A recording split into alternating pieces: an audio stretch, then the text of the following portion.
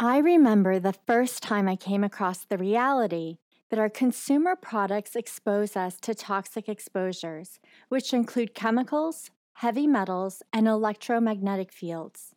It was 10 years ago when my firstborn was just a few weeks old.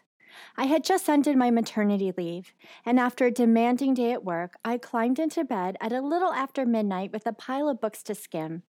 The books were about how to take care of a baby, how often she should eat, what her sleep pattern should be, and how to keep her safe.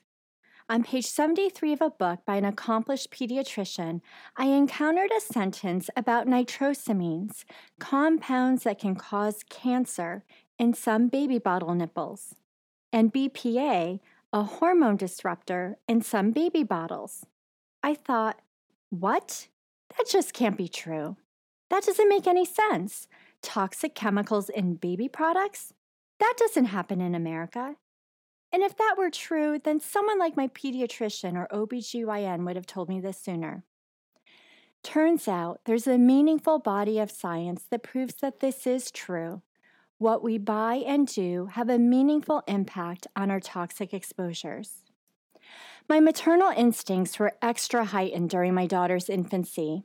Her biological vulnerability was obvious to me.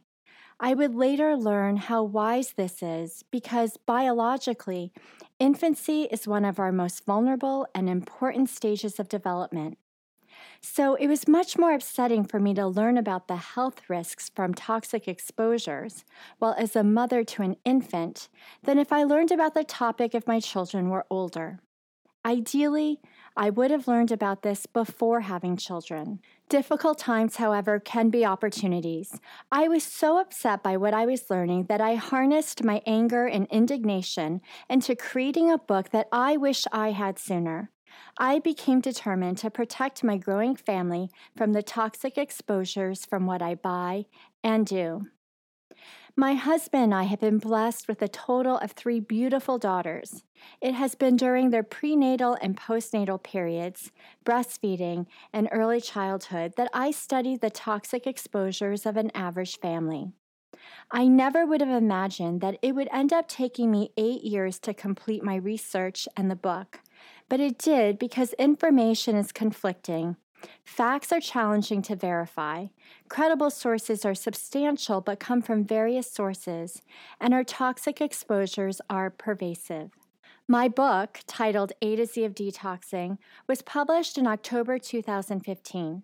I created it to make it easier for others to learn about the toxic exposures that we can influence, which is an important and overlooked pillar of health. While the prenatal and postnatal periods are the most critical stages to protect, our toxic exposures are always relevant to us because some can affect biological processes like metabolism, menstruation, aging, sleep, human development, and more. Throughout this stressful learning period, I often desperately wished for a doctor like Dr. Hugh Taylor. Dr. Taylor serves in varied and impressive roles. He's chair of obstetrics, gynecology, and reproductive sciences at Yale School of Medicine. He's chief of obstetrics and gynecology at Yale New Haven Hospital. He is an active researcher that has been funded continuously by the National Institutes of Health for more than 20 years. He's a professor at the Yale School of Medicine. He directs the Yale Center for Reproductive Biology. And even as an international expert in his field, he is a devoted physician who still sees patients. Dr. Taylor has published more than 200 articles in leading medical journals. He is the editor-in-chief of Reproductive Sciences.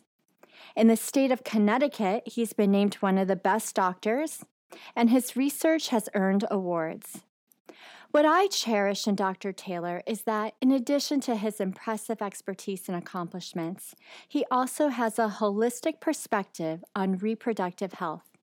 He is informed about the current science on risks that toxic exposures may pose on fertility and their potential influences on IVF and pregnancy outcomes. Dr. Taylor and I recently recorded a conversation that I think every individual should listen to. If you or someone you know cares about fertility, having healthy children, and optimizing your health, then you should listen to this important conversation that includes simple tips that are easy to incorporate. And remember, as always, you can find podcast show notes on my website at www.nontoxicliving.tips. That's www.nontoxicliving.tips. Also, please share this podcast because we are interconnected by the health of our planet. So the more we can work collaboratively, the better off we and our future will be. Hello and welcome. I'm Sophia Ruan-Goucher, author of the book A to Z of Detoxing, the ultimate guide to reducing our toxic exposures, and now host of the Practical Non-Toxic Living podcast, where I sit down with everyone from beekeepers to teachers, chefs to doctors, and all of the mothers, fathers, and children in between. Collectively, we'll learn tips and tricks for practical, non-toxic living. I look forward to sharing my humbling and never-ending journey with all of you. Writing that, researching and writing it over 8 years, I learned a lot about the science that exists on toxic exposures from household products and body burdens we're finding, not just in humans, but also in wildlife and possible associations with reproductive health. I've just developed so many questions that I haven't been able to figure out from my research, so it's especially exciting for me to be able to have this conversation with you. I can't say that I'm an expert on every toxic substance or the type of general things that you have written about, so I think you probably know more about some of them than I do, but glad to be of help where I can. Yeah, I would love to hear more about your research and your perspective on fertility and how certain environmental factors we do have control over can either help or hurt our reproductive health. And yes. To begin with, I'm not clear on, is fertility more challenged than ever? Early July, the New York Times published an article about fertility in the U.S. being at an all-time low. But when you looked at the numbers, I don't know if you saw the article, but I haven't, but I heard about it. Okay. So the numbers say that fertility for those under age 30 is at an all-time low, and fertility or birth rates for women above the age of from like 30 to 44 maybe has increased. And so I looked at that and I thought, well, it's hard to tell whether fertility has increased or decreased, or whether women are more educated and just choosing to have children later. I think that is part of it, but I think that's a complex issue. There's so many things that go into fertility. Some of it is social and some of it is biological. And I think you really have to think about both. Clearly, women are spending more time pursuing careers and doing a lot of great things, and delaying childbearing. And that always will make fertility more difficult. The older you are, especially over 35, fertility starts going down naturally in everyone. And it's variable from person to person, but the longer we wait, the more that becomes a challenge. But we also have introduced better and better fertility treatments. They've improved dramatically recently, so we can overcome some of those. So you may have seen, again, I haven't seen data to support this, but I wouldn't be surprised if we saw a decreasing fertility as women delayed childbearing till later for good reasons, and then improving fertility as in that same age group as fertility therapies, IVF, has become better, more efficient, more effective. And I think we'll see even more improvement. Now the latest trend is for people who want to delay their family, we can freeze eggs and stop the clock from ticking and bring those eggs back at a later time. So we really don't have that same sort of age restriction on fertility. Yeah, that is pretty exciting for women. It's very exciting. So I think you're seeing fertility decreasing for those social factors. We're seeing fertility increasing due to the medical improvements. But in the younger women, where it's not age-related, I think we do see things going on in society that are decreasing fertility. One of which is how we eat. The obesity epidemic is potentially decreasing fertility, making more women anovulatory. They're not having regular cycles and ovulating every month.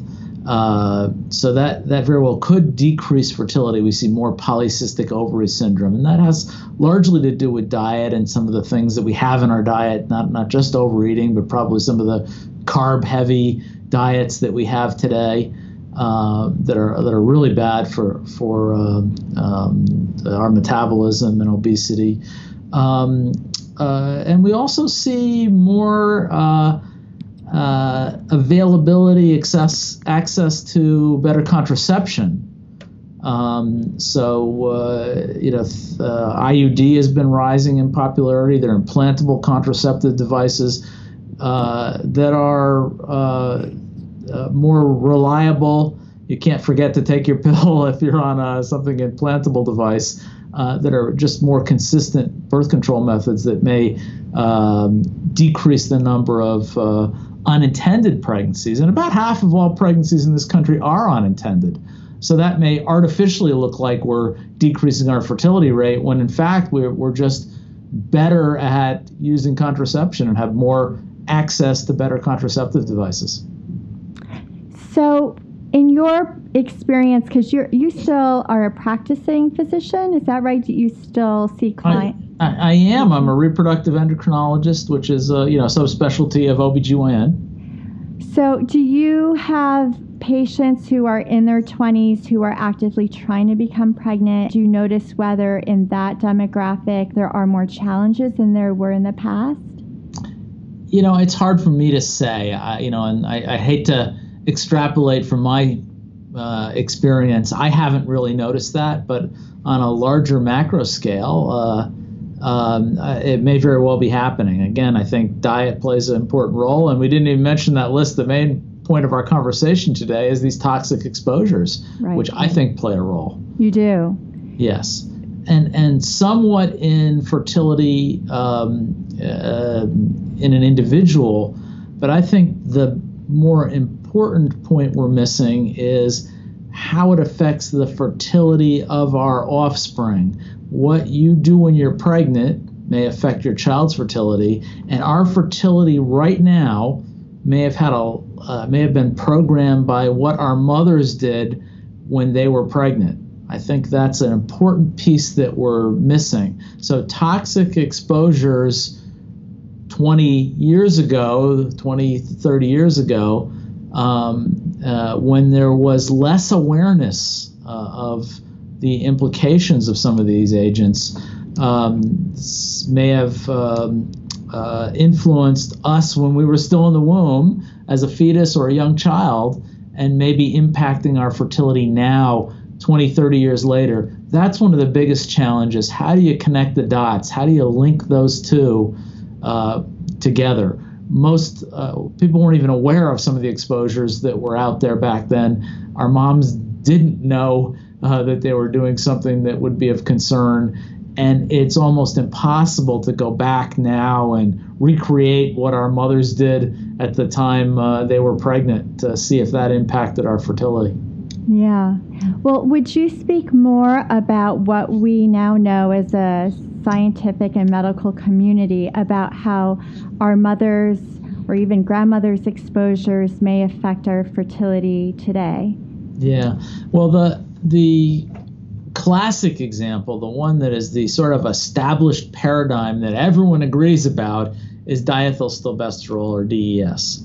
That is the model in humans, and it parallels very nicely what happens in animal experimental models. Is that diethylstilbestrol, DES, as we call it, a hormone given to women during pregnancy that was intended to be helpful, that was intended to reduce miscarriage, pregnancy loss, make for a healthier pregnancy, in reality did not do that, but had instead devastating consequences to female fetuses that were exposed. So a baby exposed inside the mother's womb to the DES the mother was taking supposedly to help with the pregnancy resulted in the baby's reproductive tract developing inappropriately, abnormally. And nothing obvious when these children were born. They weren't born with birth defects. Even as they got older, there was nothing obvious that would be detected that told us that they had birth defects. But when we went back and looked at women whose mothers had taken DES during pregnancy, we found that they had a higher risk of miscarriage, pregnancy loss, more infertility, more ectopic pregnancies, misshapen uteri, early deliveries, premature babies, a lot of pregnancy problems that if we really looked with various x-rays, we could see that their uterus may have had some sort of abnormality, may have been misshapen, may have been damaged by the DES, but that's something you don't see. It's inside. You don't see that unless you're really doing testing looking for it. But the thing about DES that helped establish the paradigm was that we knew, because it was prescribed, we knew exactly who got DES and who didn't. Mm-hmm. So we can say, your mom had DES and you have a much higher likelihood of having this problem. Think about all the other chemicals we're exposed to. We don't even know if we're getting them or not, or they may be so widely disseminated, everybody's exposed to a little bit. You can't sort it out into two groups and say, this group with exposure has a problem and this group doesn't. It's almost impossible to know when you don't know what you were exposed to. It's going to be impossible to trace back any medical problem, any problem with pregnancy, any problem with fertility to some sort of exposure that you didn't even know you had, that may have happened 30 years ago. Just doesn't happen. So we have to rely on animal models. And for much of this. Now, DES, it's very clear. You give an animal DES, they'll have the exact same sort of problems that humans have. And you can model it nicely. And we're finding that, unfortunately, the same is true for many environmental agents that some of which, thankfully, we're now no longer exposed to the same degree. But many environmental agents can have the same type of effect. Again, especially when that exposure occurs during pregnancy, when we're still a fetus, when our organs are just developing, that's when we're so vulnerable. We're at our most vulnerable stage. The DES was an estrogen-like compound, and we know that environmental hormones can have the same types of effect. There are many chemicals in the environment right now that are function like estrogens, and there are some that function like testosterone, the male hormone. And we know that these can be harmful from our animal models. We give an animal one of these hormones or one of these chemicals that functions like a hormone, and it has some pretty bad effects. And if you think about it, how hormones are supposed to work, the biology, we evolved over millions of years to make sure that hormones in our body really weren't influenced by the environment. Otherwise, it'd wreak havoc on our bodies. We needed to make a specific chemical that would send a signal from one part of our body to another. That's what a hormone does. It's made in one gland, and it sends a signal to another organ in our body. And we designed those. We evolved to have them not be interfered with a bunch of essentially hormones, equivalents, or other agents in the environment that would trigger the same response. We evolved very specific one-to-one signals, so we wouldn't have to have that interference from the environment. And it's not surprising now as we make thousands and thousands and thousands of chemicals that we're exposed to in our food and the environment, that some of those, just by accident, might interfere with those pathways. We haven't had millions of years to test and evolve to make sure that we had very specific responses that just sort of randomly, some of them are going to interfere with our normal body responses. And that's exactly what's happened. If you throw, 10, 20,000 chemicals at someone, bound to interfere with something that's a normal biologic process in the body. So it's been a mess. Yeah, I know. Would you talk more about how these chemicals can interfere in our bodies at extremely low doses, and also comment on the potential cocktail effects there can be from the mixture of chemicals? Yeah, that's really important. I think both of those points are very, very important. Even very low doses of some of these chemicals can have profound effects, especially in the developing fetus, especially children and the fetus, in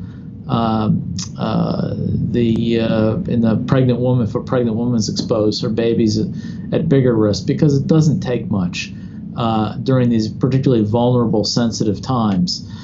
Some of the research that we've done also show that although we think about these chemicals as not being very potent hormones sometimes, the way they work during pregnancy in the fetus is a little different. The mechanism they work in a fetus or in a young child might be a little different than they work in adult. The baby is designed to respond to lower doses of certain hormones and respond in a different way that programs them for life. This is a time of development when we are being programmed to develop appropriately, to grow appropriately, and these implications are that whatever happens during that period, we are carrying with us for the rest of our lives. And these hormones and environmental chemicals, by interfering with hormones, are doing it in a different way than they might in an adult, because they're really very different biology going on then.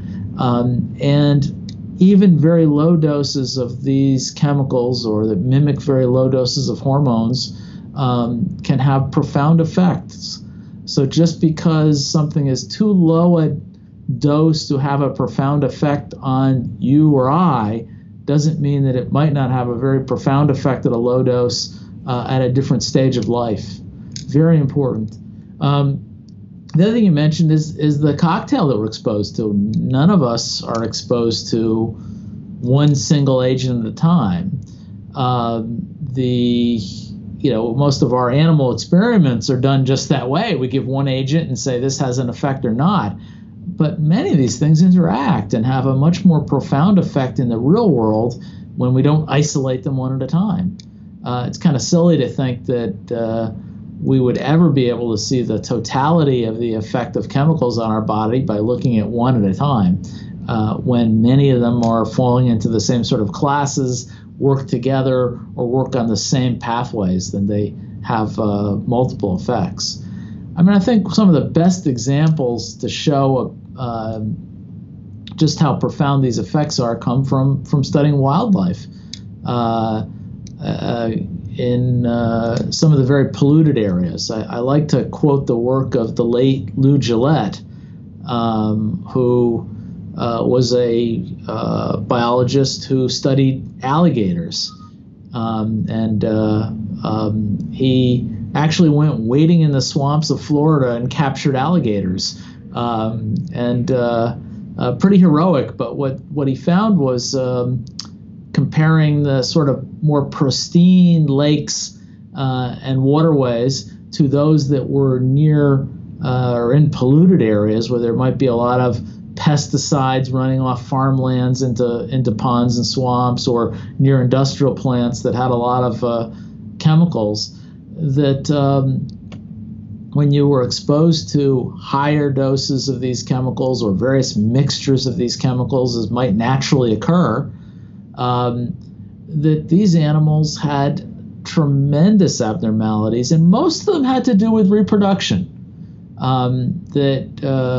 They saw animals that had sex reversed. They had a male that had certain female components and vice versa. The females would be infertile, the eggs would be abnormal, the males would have small testicles or small penises and low sperm counts, or even again some sex reversal. They had much lower success rates at laying eggs, at those eggs hatching and reproducing. The biggest effects on these animals were reproductive effects, and this was, again, representative of the type of mixed exposures that you'd see out in the environment. So I think reproduction is one of the most concerning factors when we talk about toxic exposures and about, especially about these environmental chemicals, many of which are hormone mimics or endocrine disruptors, as we call them. The reproductive tract is one of the most sensitive, one of the most important hormonally regulated organ systems, very sensitive to perturbations in hormone levels or blocking hormones, and especially sensitive again during development when we're a fetus or a young child. It's crucial. So it seems like we have a lot more data on how not necessarily a cause-effect relationship between a high body burden and reproductive challenges in wildlife, but there's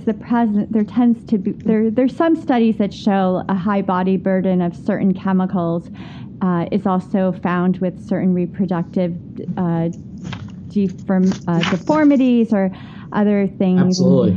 But is the data on humans starting to mirror the trends that we have outlined in wildlife?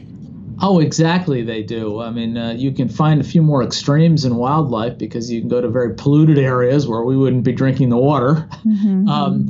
And we can give animals these toxic chemicals that we would never obviously expose humans to. But they do. And the problem we have is that people are out there saying, well, those are only animals. They're not the same as people. How can you extrapolate to people? And when we do studies in people, we're never going to give people these toxic compounds. And then we're not going to wait 30 years to see how their children came out.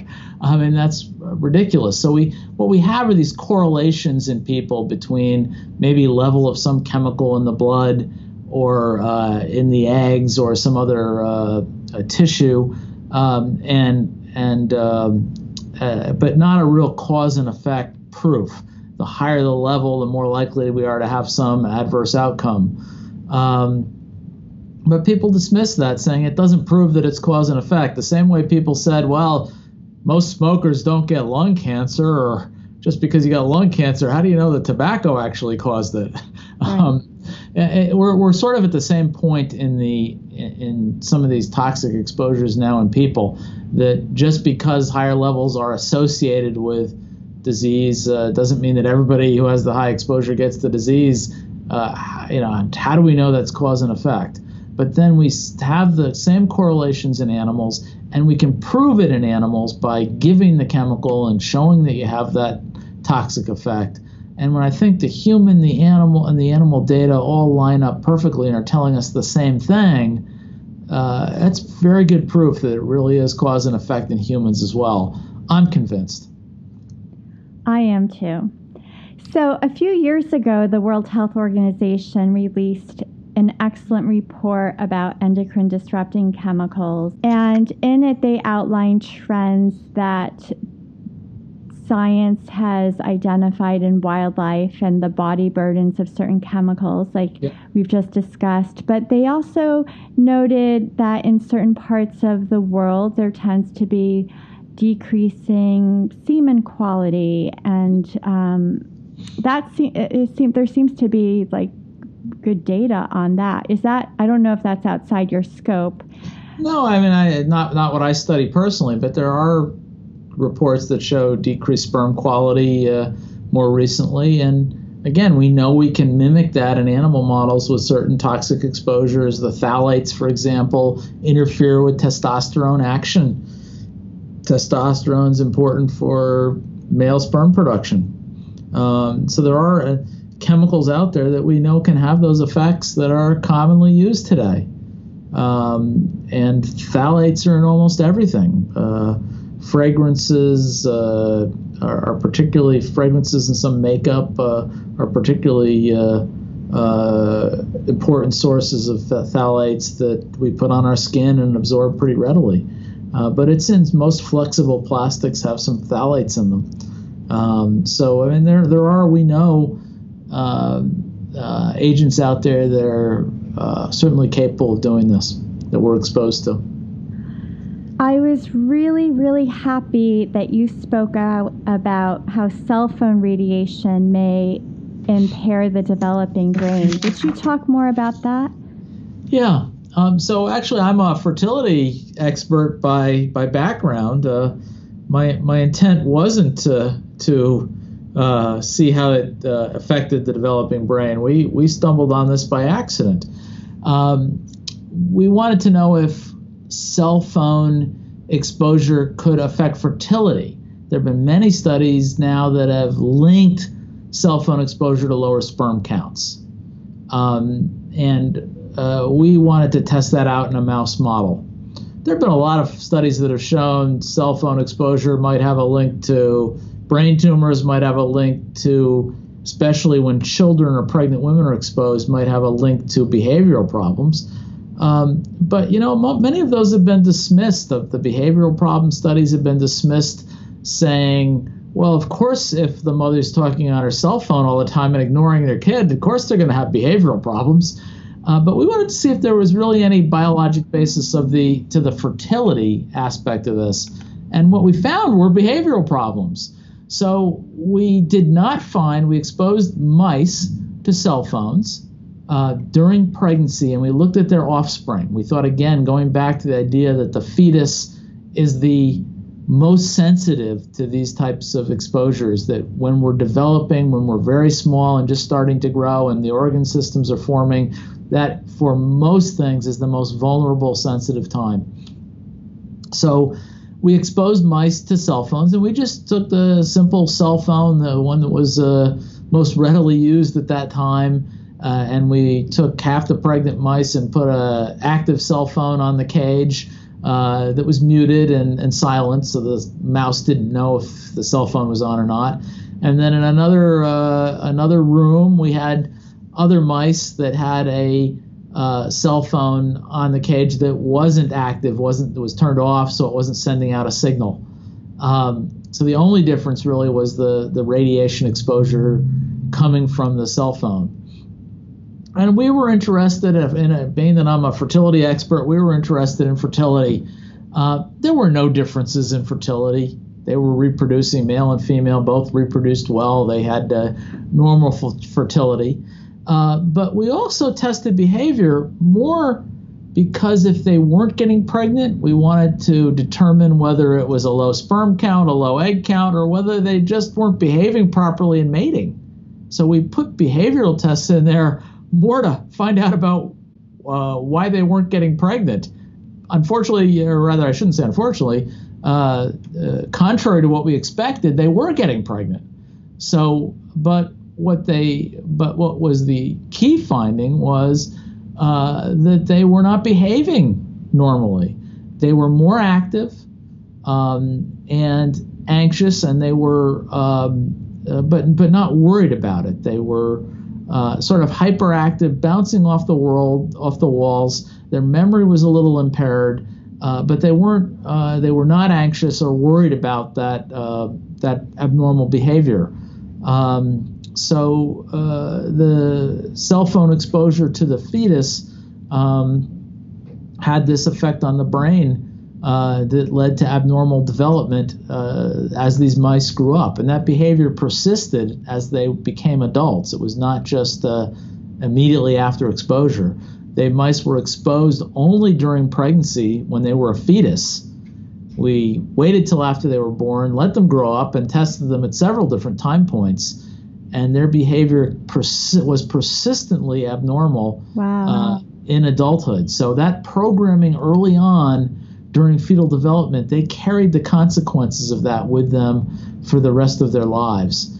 So that exposure for the time of roughly 2 weeks during a 3-week mouse pregnancy was enough to permanently alter their behavior. Now, when we exposed them later on in life, we didn't see those same type of effects. Again, going back to the point that the brain is particularly sensitive, as most organs are, to toxic exposures very early on in life when we're still developing. That's when it's most vulnerable, when it's small and just starting to form. That's when any perturbation can do the most harm and often programs the brain. The brain develops abnormally and is stuck that way for the rest of our lives. Same thing with other organ systems as well. If we don't get it right in the beginning, if we don't form those organs appropriately and properly, we'll carry an abnormally developed organ with us for the rest of our lives. So the mice were behaving abnormally, and this mirrored exactly what people have found in humans. Again, as I mentioned, large European studies have shown that women who used cell phones a lot, high cell phone exposure during pregnancy, were more likely to have children with behavioral problems, very much mimicking what we were able to see in mice. And again, those studies were dismissed, of course. The mother's talking on the cell phone. Maybe that's why she has a child with problems, not paying attention to the kid. No, that wasn't it. We were able to prove that this is really a cause and effect phenomenon. So this goes back to what we were saying earlier. Sometimes you can only find a correlation in humans, and you might attribute it to lots of different things that are related. But with the mouse studies, we knew exactly that this was cause and effect. There was no difference between those two groups other than the phone was on, and the mice didn't even know which ones were exposed or not. Mm-hmm. And we also took their brains out and showed that they had differences in electrical conductivity in the brain. We really showed those brains functioning differently. Wow. Again, they were based on that early life exposure, that brief early life exposure during pregnancy. They were programmed differently, and that same thing did not happen when the exposure occurred as an adult. Vulnerable time. And there was a dose-responsive effect. If we cut back the exposure, we had the cell phone on, transmitting a signal from a certain point in the pregnancy all the way till just before they were born, 24 hours a day. As we cut that back to fewer hours a day, we could see that effect lessen as well. So a clear dose response.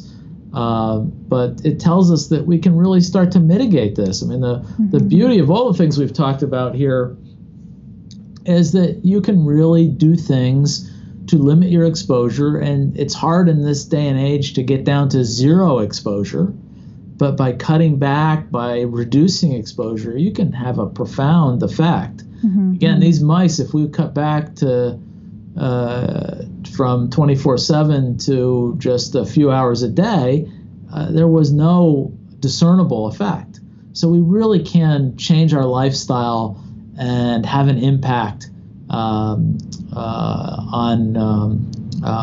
development. And again, especially I would caution women out there who are pregnant or thinking of becoming pregnant to know that is really a very vulnerable time. This is the time to educate yourself and learn about what exposures might be harmful, those that are clearly known to be harmful, and even those that might be, and start to think about eliminating those for the duration of pregnancy and early childhood exposure as well.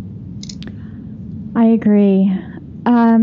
My feeling has been, and I don't know that there's any science to prove it, but my feeling has been that in this world where we can't avoid electromagnetic fields, including cell phone radiation, completely, and we can't avoid other toxic exposures completely, allowing yourself breaks so your body can recover is extremely helpful. So it sounds like, with the mice studies, when you were talking about the dose relationship, that idea carries through. So anyone listening who's thinking, oh no, but at work I can't control it. Well, at home they can, right? And there's some very simple things you can do too. I mean, the cell phone, I think, is the one that is most concerning to me. I know we're worried about all sorts of different types of electromagnetic fields and radiation exposure, but the amount of exposure that comes from a cell phone is huge compared to most other exposures. That little transmitter that we hold right up against our heads is sending out a signal, has to broadcast out a signal that's going to go to a cell phone tower miles away. It has to send out a huge, powerful signal, as opposed to other signals that are in the air around us, are very diffuse. It has to send out a huge pulse that's going to reach that tower, that's going to be spread out around over miles, but still hit that tower. It has to be a huge signal at its source. And if we hold that source of that signal where the energy coming out is very intense, right next to our body, that's where we get the greatest exposure. So I really think that the cell phones are probably the biggest concern, far bigger than anything else, than the Bluetooth, which doesn't transmit a signal very far, or being in a area where there's wireless, where we're far away from the transmission of the signal, and where those wireless signals usually aren't powerful enough to go long distances. It's our phone that's programmed to give out a very powerful signal that'll make it to a tower miles away, sends it out in all directions and hopes to get enough that'll hit that tower. It has to give out a massive amount of energy, and we hold that right up next to our heads. That, I think, is the one thing where we can make a difference. That using the Bluetooth is probably a great idea. Plugging something in and holding that earpiece up to our head rather than have the transmitter right next to our ear. When we're not talking on the phone, move it away from you. If you're pregnant especially, don't clip it on your belt or put it in your front pocket or leave it on your lap. That's worse. Put it on the other side of the room. The intensity of that radiation, it goes from a single point on the phone. It spreads out in all directions. So it's really the square of the distance from the phone that determines how much exposure you have. So as you move further away from your phone, that signal dissipates pretty rapidly.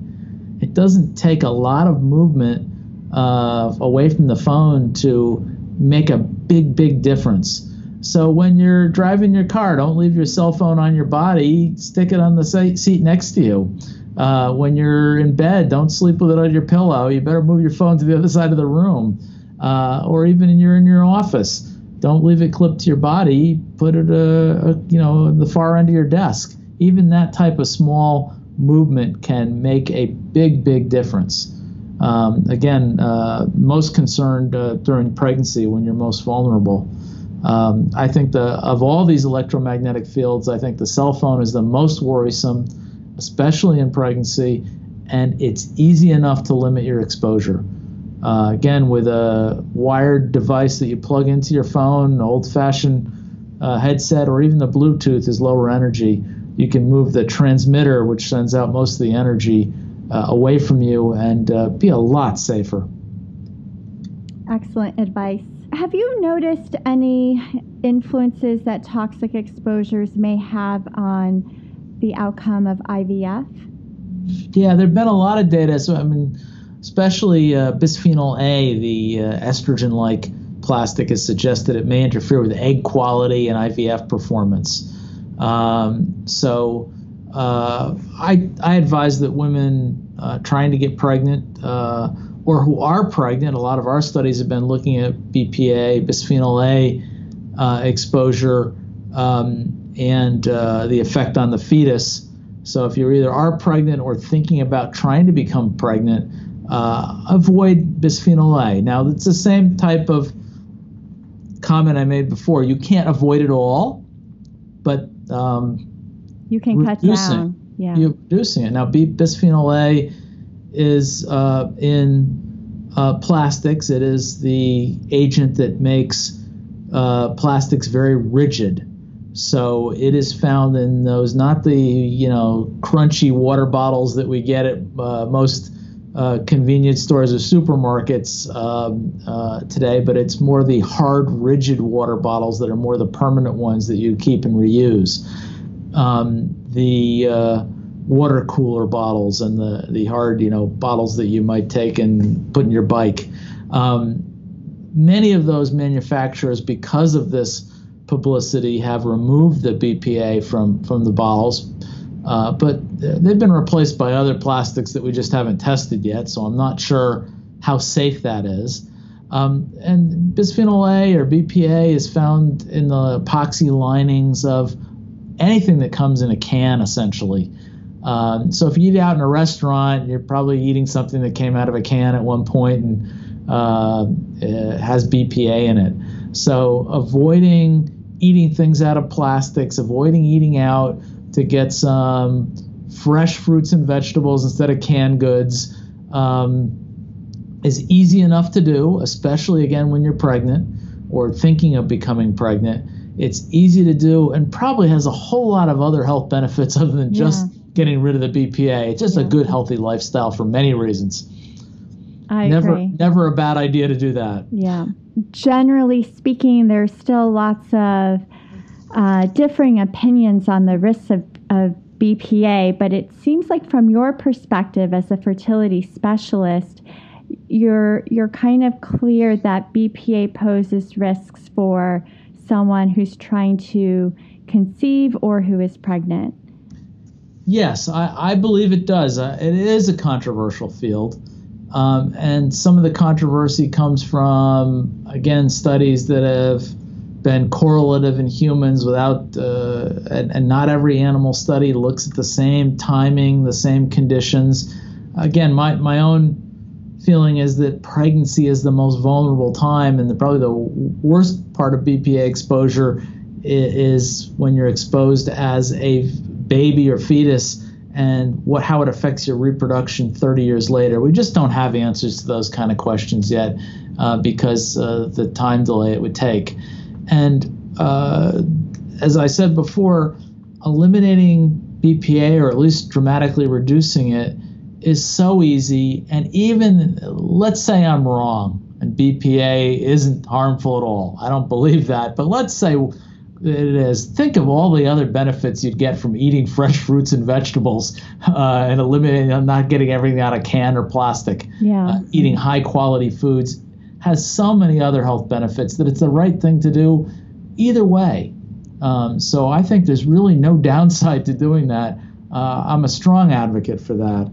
And why not be cautious? There's something out there called the precautionary principle that just says that if, until we're, even if we're unsure, why not avoid things that we can easily avoid without disrupting our lives in a major way that may be harmful? Even if there are people who are not 100% sure they're harmful, you might as well avoid them, especially at times in your life that are crucial, like when you're trying to get pregnant or during pregnancy.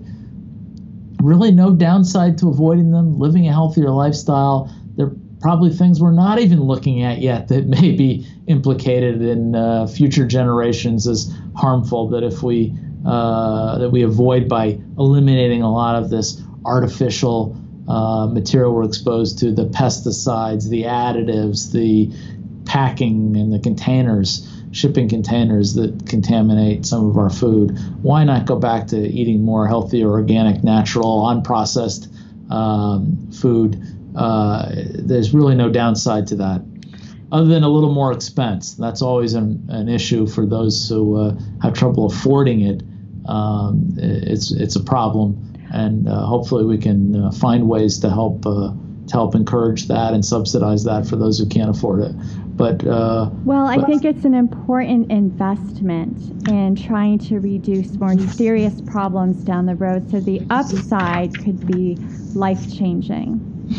Absolutely. I think as a society, it is a very smart investment. We will save much more by not suffering the consequences of these toxic exposures. Right. So if we can work together as a group to make sure we recognize that and provide these investments for people who can't afford it early on to save society a greater expense later, it will not only be good for people, but it'll be a smart investment and wise financial move for mankind. Yes.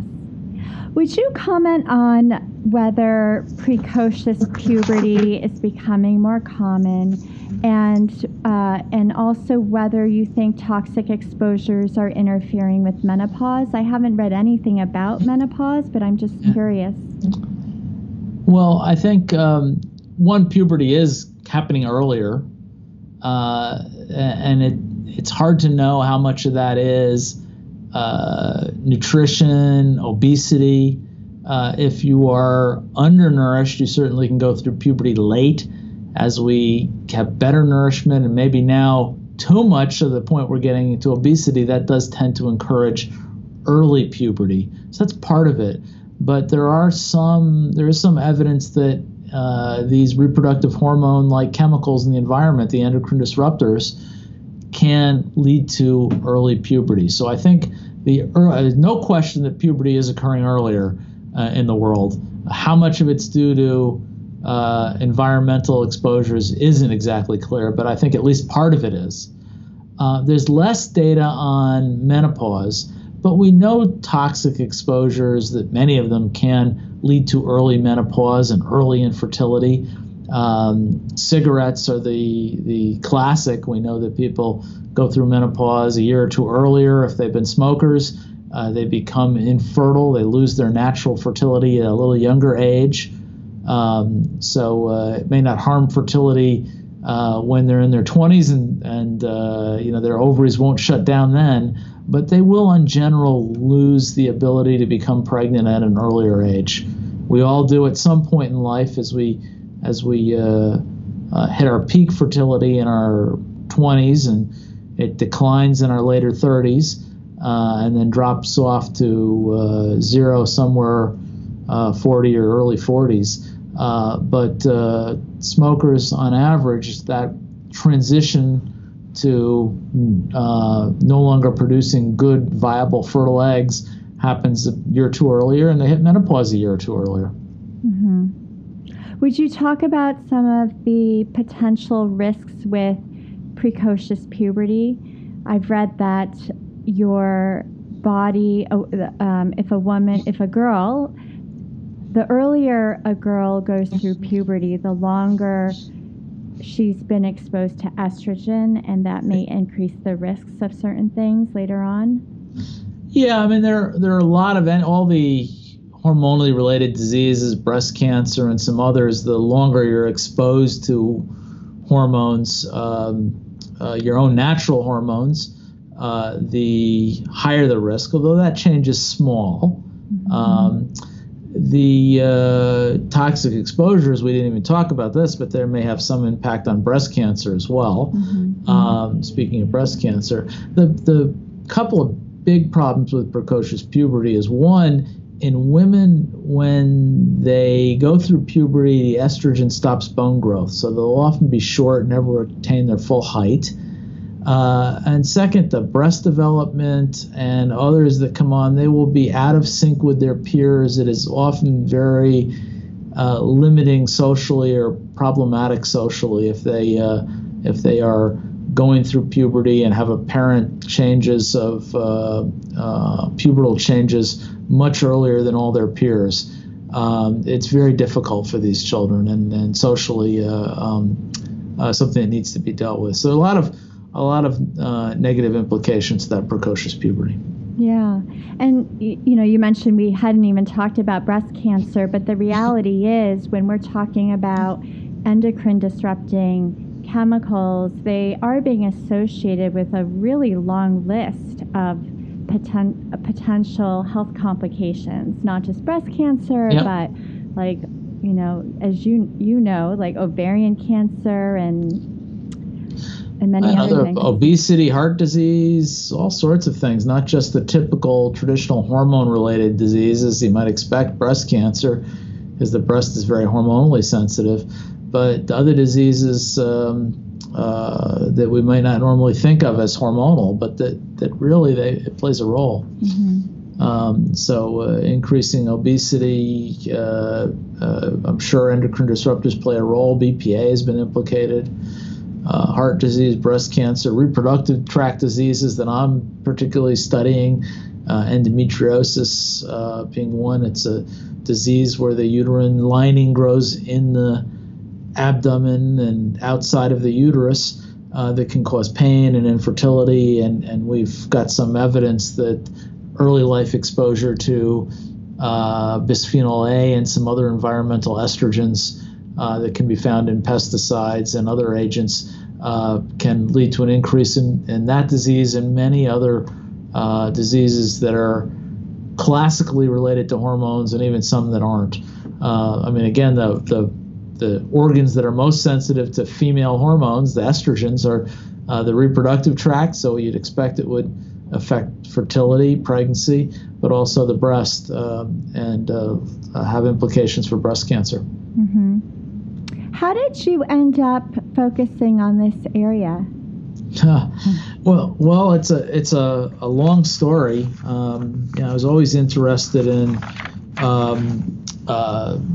medicine and biology. I was particularly concerned about the idea of developmental programming, the theme that we've talked about throughout this conversation, that certain things that happen early on in life are programmed the rest of our lives, so that something that happens as a fetus or a child may shape the way an organ or a tissue forms, that it remains that way for the rest of our lives. So very important and something that I think isn't paid attention to enough. As an obstetrician who cares a lot about pregnancy, it's not just a healthy delivery. It's making sure that that baby isn't exposed to anything that may make that development go awry. Now, thankfully, we've found most of the horrible things out there that cause terrible birth defects that are obvious as soon as the baby's born, that the baby has some horrific birth defect. We've eliminated most of the really bad agents that can cause that sort of obvious harm. But it's the more subtleties that I think we were ignoring, and that may actually have a very profound effect. It's just not as obvious and immediate. But if agents that we're exposed to are influencing our fertility later, are influencing our cancer risk later, are influencing our risk of heart disease later in life, that's something that we really need to focus on, and you really need to prevent before we're even born to optimize. Huge diseases that have a impact on society, I think, that affect nearly everyone, and a much more profound effect, much more common and prevalent effect than simple birth defects. These are things that affect all of us, or will affect all of us at some point, that are influenced by our development as a fetus. And I think that's an aspect of medicine that isn't studied well enough now and needs a lot more attention. Like everything else in medicine, once the damage is done, once the disease is there, it's hard to fix it. But if we can keep things healthy, prevent disease, we are doing a much better job, much more likely to keep people healthy and have them living longer, healthier lives. So I think this is an area that's neglected, and an area that's just been of great interest to me, and where I think there's still a lot of room to have a big impact. You have communicated so many things that I think I have felt are so important, but there hasn't been a voice to communicate from an informed perspective and a grounded perspective on really being conservative about our exposures and and encouraging the public to take this topic more seriously, and that there's so much we can do by being more informed. There's so many daily choices we make that can be healthier. Yes. And yeah, so I am so grateful that you do what you do. Thank you. I appreciate it. Yeah, it's so important. Do you feel that this lack of awareness is more common in the United States, or do you think it's worldwide?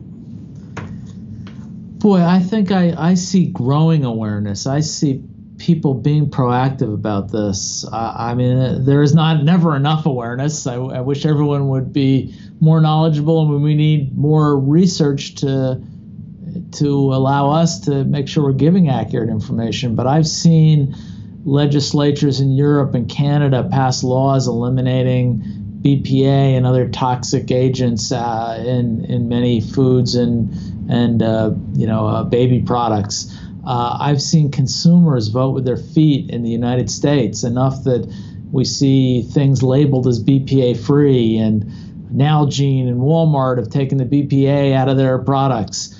I think people are informed. People are demanding healthier foods and containers, and eliminating chemicals from the things that we're exposed to every day. I see this is going in the right direction. It's never fast enough for me, and we can always do more. But I see this as, especially in the U.S., being driven by the consumer. It is things like what you're doing here today, informing people that are moving this forward. I wish we could do more, and there is a lot more to be done to identify all the effects. And I think there's we focused on BPA, consumers are well aware of that, but there's so many other chemicals that people aren't aware of. The phthalates that's in, again, so many cosmetics and air fresheners, and in a lot of the products we buy, I think might be the next step to educate people more about a lot of these other common exposures that they haven't heard as much about yet. Yeah. But I think this is the right way to do it. We can, by educating, informing people, they're listening, and I think they'll vote with their feet and get things done. I think that's more effective certainly faster and less controversial than trying to do it through legislation. Yes, I agree. We are very much on the same page, and I studied all my household products because I wanted to do everything I could to protect my children.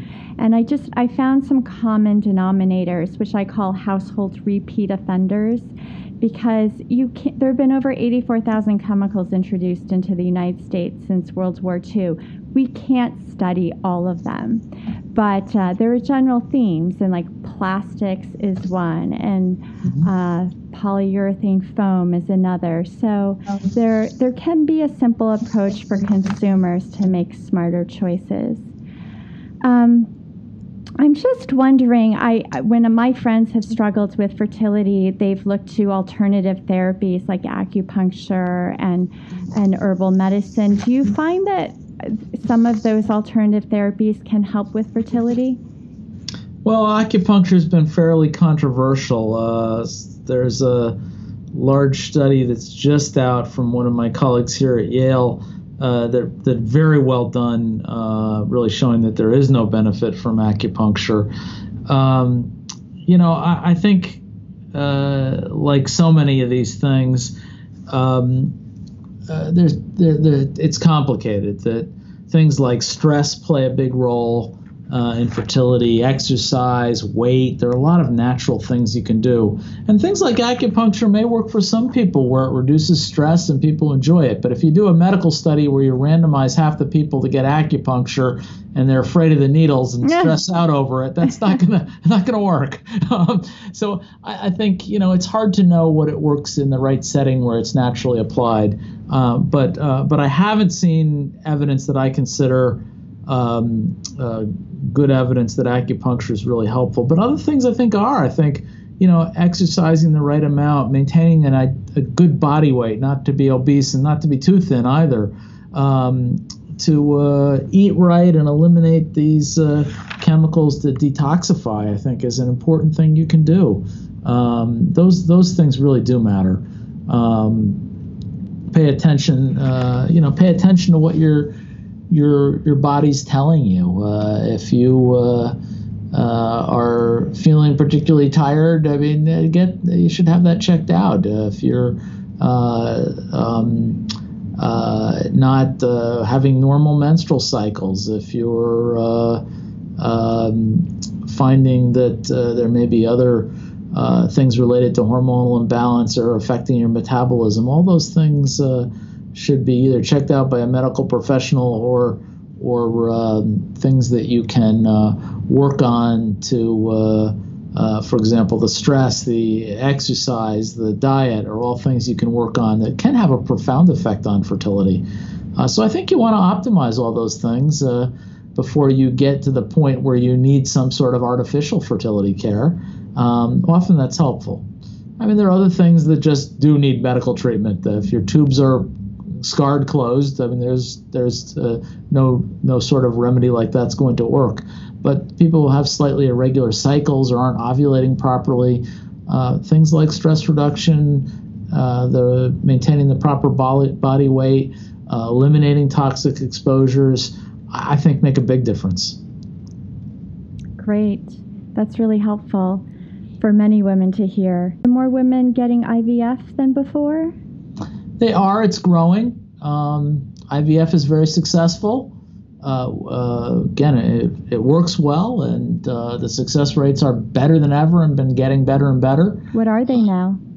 Well, in a woman under the age of 35, any reasonable IVF program these days should have a better than 50% chance of pregnancy per cycle. Wow. Per attempt. And usually that's with putting only one or at most two embryos back in, so without the risk of the multiple gestations. Often even much higher than that at the top programs. So within a couple of cycles, one or two cycles, most people should be pregnant, assuming they're haven't waited until the point where their egg count is diminished. If you come in your mid-40s, there's not a whole lot we can do with IVF to overcome egg loss. That's something we still haven't found a way to correct. There are groups working on stem cell therapies or stem cell-derived products to try and improve that. But as of right now, that is not. There's no routine therapy that can reverse that age-related decline in egg production. But aside from that, IVF is exceedingly successful. Again, for certain fertility problems, IVF is a great solution and the only solution. But as we talked about, there are a lot of other simple natural things you could do prior to that can really help. We started this conversation touching upon freezing eggs. Yeah. How good is the science now? Great. That's an area that's been rapidly progressing over the last few years. You know, it wasn't too long ago when it was first brought up on Sex and the City, I think, was the first place it was mentioned in public. I know Oprah has said every woman should freeze their eggs. Yeah. Well, back then when it first came out in Sex and the City, it wasn't really a reality. There were only a few places doing it and the success rates were poor. These days, the success rates are pretty good. And it works, and a lot of places are offering it. So absolutely, I think anybody who's thinking of delaying childbearing, it's a wonderful option to let you do that for whatever reason you do not want to have children, whether it's to invest in your career, your education, or take more time to find the right partner. It's a real option now that is successful. As long as you don't wait until you're nearly depleted of eggs that are high quality. You want to put those eggs away when you're young and they're still viable. But you can expect if you freeze a reasonable number of eggs that you'll have a very good chance of using them for a successful pregnancy later on. We usually stimulate someone to produce lots of eggs in one cycle. It's not that we collect one egg every month. We use the same type of medications we would use for IVF to stimulate the production of multiple eggs. We get enough frozen that you have a good chance of a baby. Not every egg will result in a baby by far. That doesn't happen naturally when we're not freezing eggs. It's certainly not going to happen when we freeze eggs.